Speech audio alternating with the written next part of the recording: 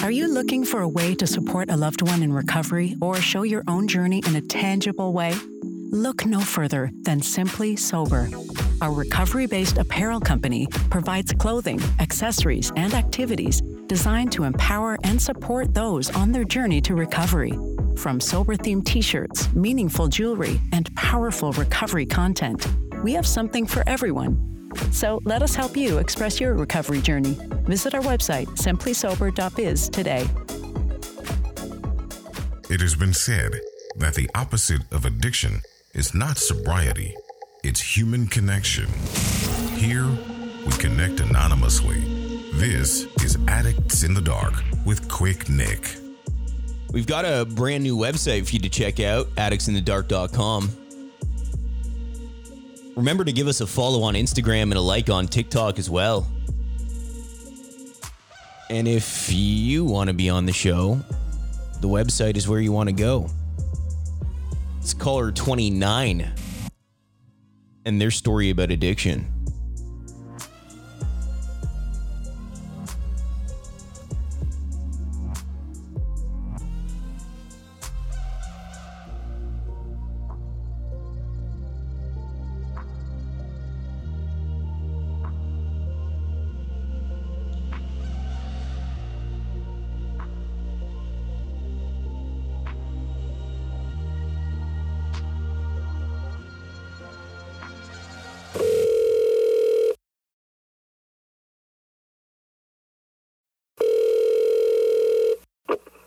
Addicts in the Dark.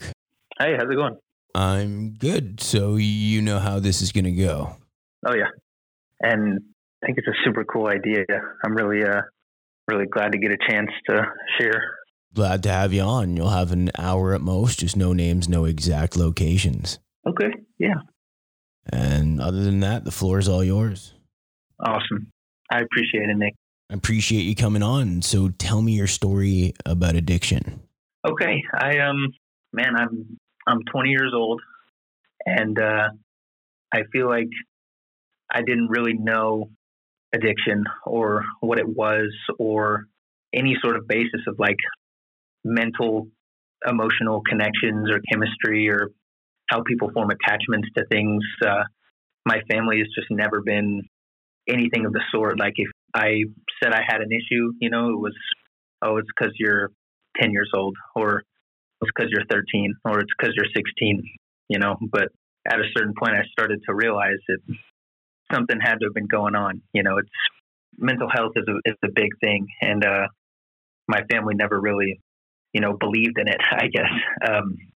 Until more recently, I've done some off the handle things and, I feel like done everything in my power, and still am to like branch them out and open them up and make them realize there's more to the brain and the human being than they've, previously been under the impression of. But I guess that was kind of my preface into saying that it started way younger than, I could have imagined. And I think my addiction really started with emotional attachments and situations and the feelings with anything that would make me feel outside of the ordinary, because I didn't want to feel normal or like myself, because there just had to be something more.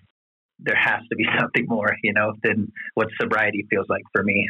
And so at a very young age, and I've never talked to anyone about this, so pardon me if, I have trouble getting some things out. It's still, some of it's sort of sensitive to me, I guess, and so I'm just trying to... There's no expectation as to how it comes out, but you're doing great, dude.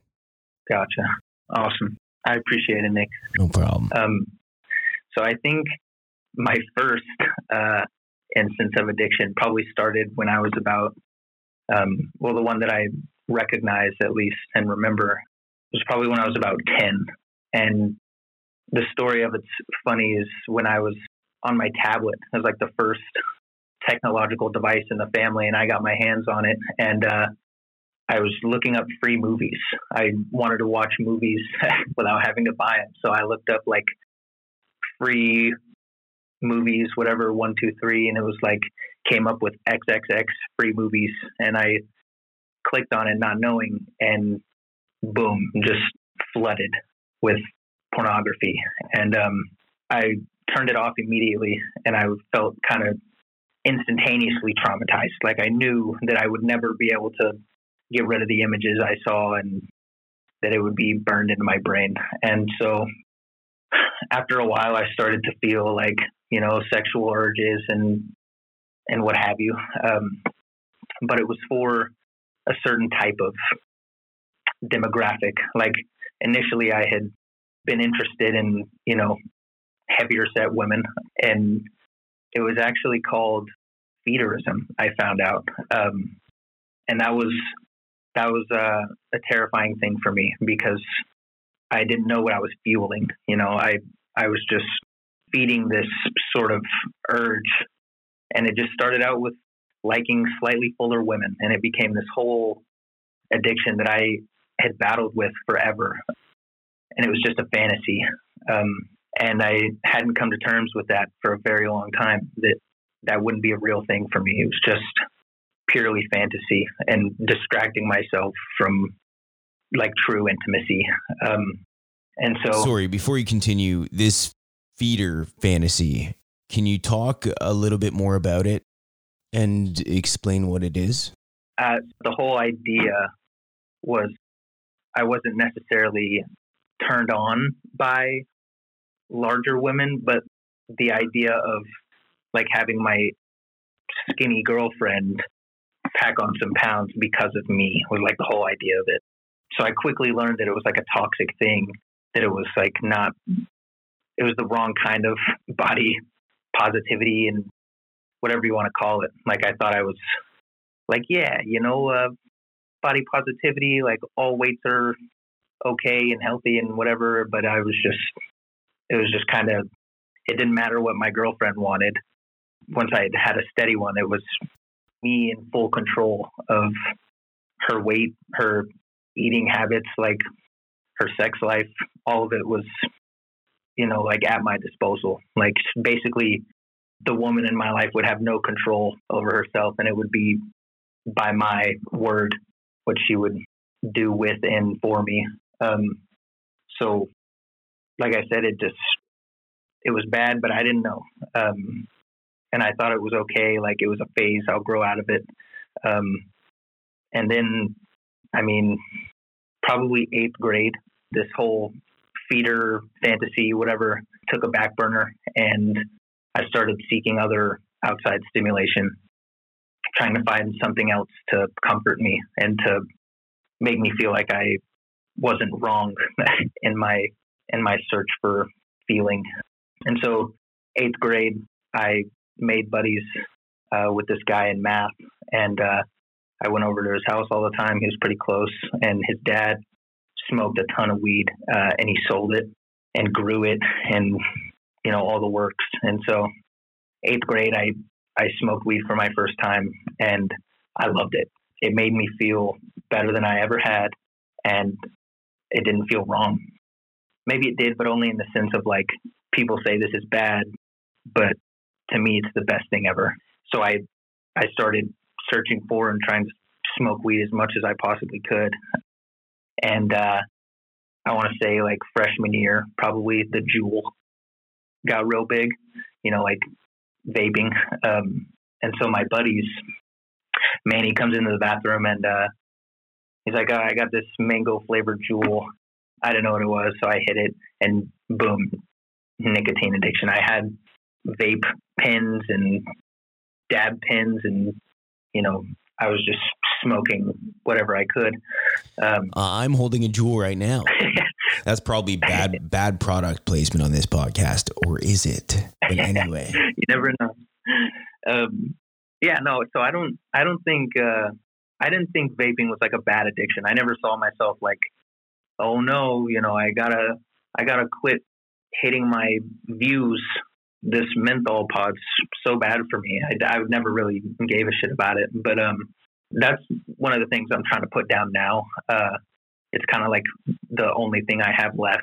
Same. I didn't know that these things were becoming addictions up until more recently. So it was porn first, and then it was weed and vaping, and then it stopped becoming about the substances. I don't know if it was ever about the substance itself. It was just about feeling, like changing what was, because I hated it. If this was reality, then I didn't want to be in it, and I needed something else. And so probably sophomore year, I guess, I started like just taking anything I can get my hands on. I was the guy where my friends were like, hey, we got this and this, but we don't know for sure. You want to try it? It was like, fuck yeah, and I'd pop it. But I'll preface the pills with, in 8th grade, I actually broke my hip.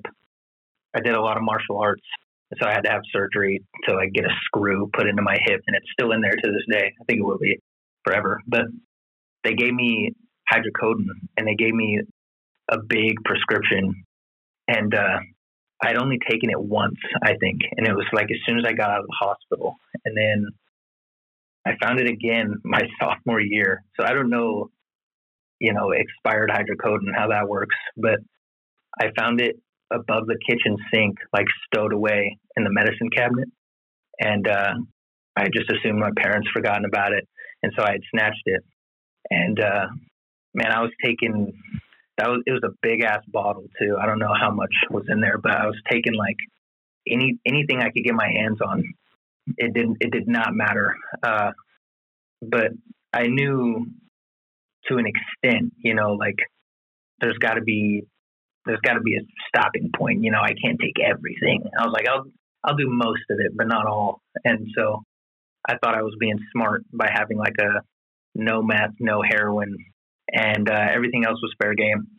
And so, man, all of high school was, I don't remember half of it. I just know that I was nodded off and fucked up most of the time. And I remember it being like me and my buddies thought we were cool because it was like, have you ever seen The Wolf of Wall Street? Yeah, that's what I was thinking about when you brought up the expired hydrocodone. I was thinking about the expired Quaaludes. Yeah. After 15 years in storage, the lemons had developed a delayed fuse. It took 90 minutes for these little fuckers to kick in, but once they did, pow. I mean, I had skipped the tingle phase and went straight to the drool phase. Expired hydrocodone, by the way, is less potent, but anyway. I was about to say, that's what my buddies always referred it to because, I mean, we were just taking it all.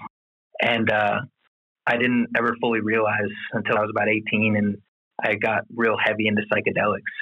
So I had like my first real heavy trip, and it was probably about like 6 G's of mushrooms. And I had thought that I'd had like a spiritual awakening, and I just at that point was obsessed with finding a meaning. I was like, okay, I've gone through all this. I've done any number of substances. None of it mattered until now. And, I felt like I've been waiting for something my whole life. Like I've always been on the edge of my seat as long as I can remember. Like something, I don't know what, but something is going to happen. And I felt it when I did DMT. Have you heard? I was about to say with the addiction, I don't know if, people have mentioned it or haven't ever heard it mentioned in the context of addiction, but I do know it as the powerful hallucinogenic, if not the most powerful hallucinogenic around. Okay. Maybe not an addiction. I don't know about that. That would be kind of wild, but totally. I took a pretty heavy dose apparently of DMT, and I think your first dose is supposed to be something around like 20 to 30 milligrams. And I took about like 80 to 90. And I just felt like I had found the meaning of life. Like I had just, it was the pinnacle of my life. So the words that I'm saying to you right now, as, this person that I am talking to you, Nick, we're both on the phone right now in our respective places. I had lived an infinite amount of lifetimes with interactions just like this one. Like, I don't remember the details of them, but I can't express enough, like millions of different lives, and felt like I got to the end of it. And it was like I was on this cosmic staircase and I had reached the top step, but there wasn't another step to reach, and then I had just fallen. I had taken that last step and fallen all the way down back into my body. And I was being sewn back into myself. And like I said, I don't remember a whole lot of it, but I had just known that I had finally experienced emotion, like real, true feeling. And it was the beginning of, kind of my awakening and my realization of like who I am, what I'm here on earth for, and why I need to take care of and or better myself. But it was really hard because I felt like I had experienced something so grandiose and life-changing that there was no real reason to be on earth anymore. So I kind of went down you wouldn't expect. You can channel your inner thinking with Melissa Armstrong coaching. Go to strongarm.ca for more. So this transformative experience you had with DMT, how did it affect your addiction recovery, or did it affect your addiction recovery? Well, I'd actually opened up to my dad about it. And the biggest thing I think that encouraged me in my substance use was my family not noticing.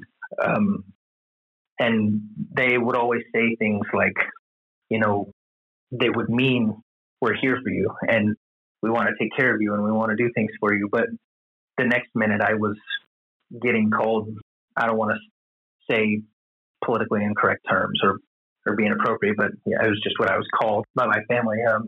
My dad would be like, "Why are you going to school like that? You look like a faggot." Or, I come home and I make a mistake and I get called a retard and just like berated. And it was just the confusion. It was just my mind as a kid being like, okay, he loves me enough to buy me McDonald's or get me ice cream, but I'm useless, or I'm a moron. I'm a piece of shit. I don't understand. And so it was just kind of like just such a confusion there that I didn't understand. And so when they said that they were there for me and they cared and they loved me, that there was no way they didn't notice that I had basically been high for 2 years straight. But then, like I said, that led up to DMT, and that really flipped the script for me. And I was just kind of like, well, okay, what now? I didn't know what to do. I had all this so-called profound knowledge and new experience, but what to do with it? Because I couldn't shout to the whole world like, hey, DMT will fix your life. DMT is amazing. It helped me this and that, whatever. But I couldn't. It wasn't realistic. And so I was crushed. And I think that I just went back to my old ways for a little while. I basically just went through a period of like existential nihilism where I was like, okay, in the grand scheme of things, it doesn't mean shit. I could do whatever the fuck I want in this life and it won't matter. Thank you, DMT. So it was amazing at first. And then I went through this period of what I believe to be a sort of psychosis. And I immediately went back to smoking copious amounts of pot. And I got into blow real heavy. Couple weeks down the road, I'm at a party, and biggest block of blow I have ever seen in my life on this counter in the bathroom. And homeboy was so fucked up that I was like, hey, I'll give you 2 blunts that I already rolled if you let me do some lines. And he was like, hey, bro, go for it. Handed me the card, and I just went to town. The coke was just so good.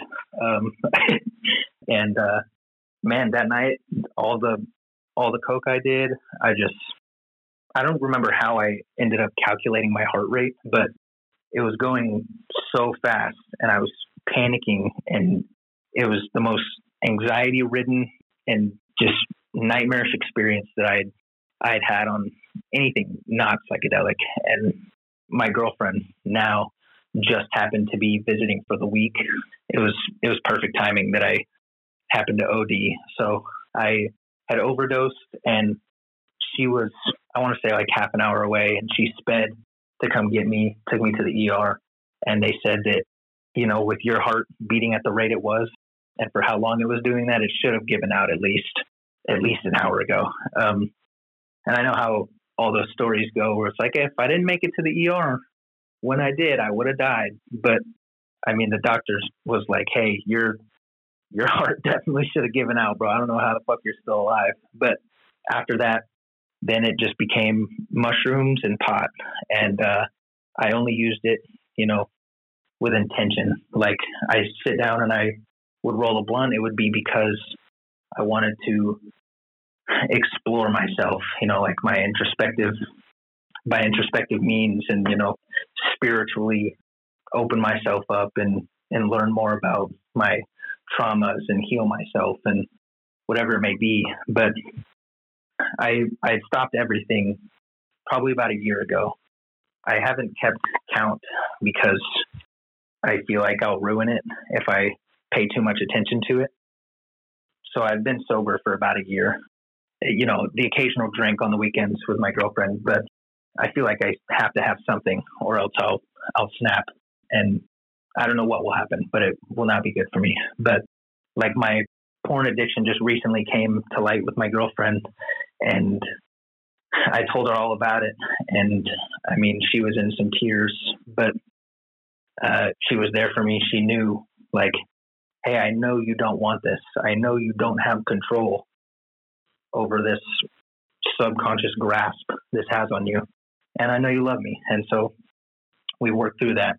And now every time I get an urge for something like that, I realize that I don't want to throw away my girlfriend or the relationship that I have for some phone screen, you know. And I haven't done anything hard for a long time. I haven't smoked any weed, only because I have panic attacks now, because I know I don't need it. There's no reason for me to do any of this stuff. I feel like I've healed enough to a point. I've done enough drugs that I think that not only was it not supposed to be as long as a phase in my life that it was, but that I've learned everything I can from it.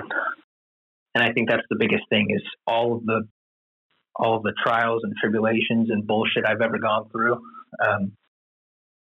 was all to teach me something. And that's my biggest new outlook, is that there's no real good or bad experience. It's just all experience. It's up to me to go through it, process it, and move on, and to just better myself in the process. And, you know, there's no such thing as going back. It's all forward progress, whether it looks or feels like it.